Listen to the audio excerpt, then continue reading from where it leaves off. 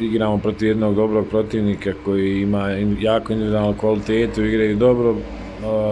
Što se nas tiče, imamo mali problema s ozljedama, upitan je Vučić za sutrašnju utakmicu, Bunda najvjerojatnije zbog te ozljede vrata i on je van stroja, Batinić se žalio na leđa, tako bez obzira na sve, kogod bude, mislim da trebamo da igrati jednu dobru utakmicu i pogotovo što ćemo se s istim protivnikom naći u play-offu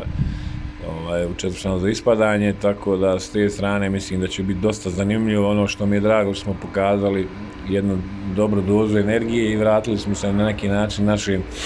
našoj igri protiv Zaboka, tako da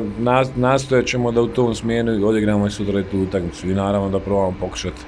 dobiti Goricu u gostima koja, opet kažem,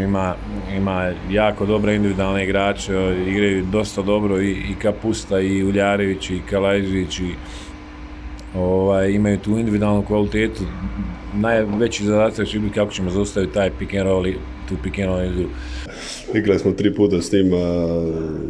jednom pobjedili, 2 puta izgubili, jako neugodan protivnik, igraju s 3 playmakera i ne odgovaraju nam baš.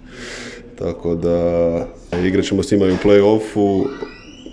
najvjerovatnije, i ova utakmica će nam doći dobro da vidimo gdje smo, šta smo, sigurno smo spremni na njih i to je to.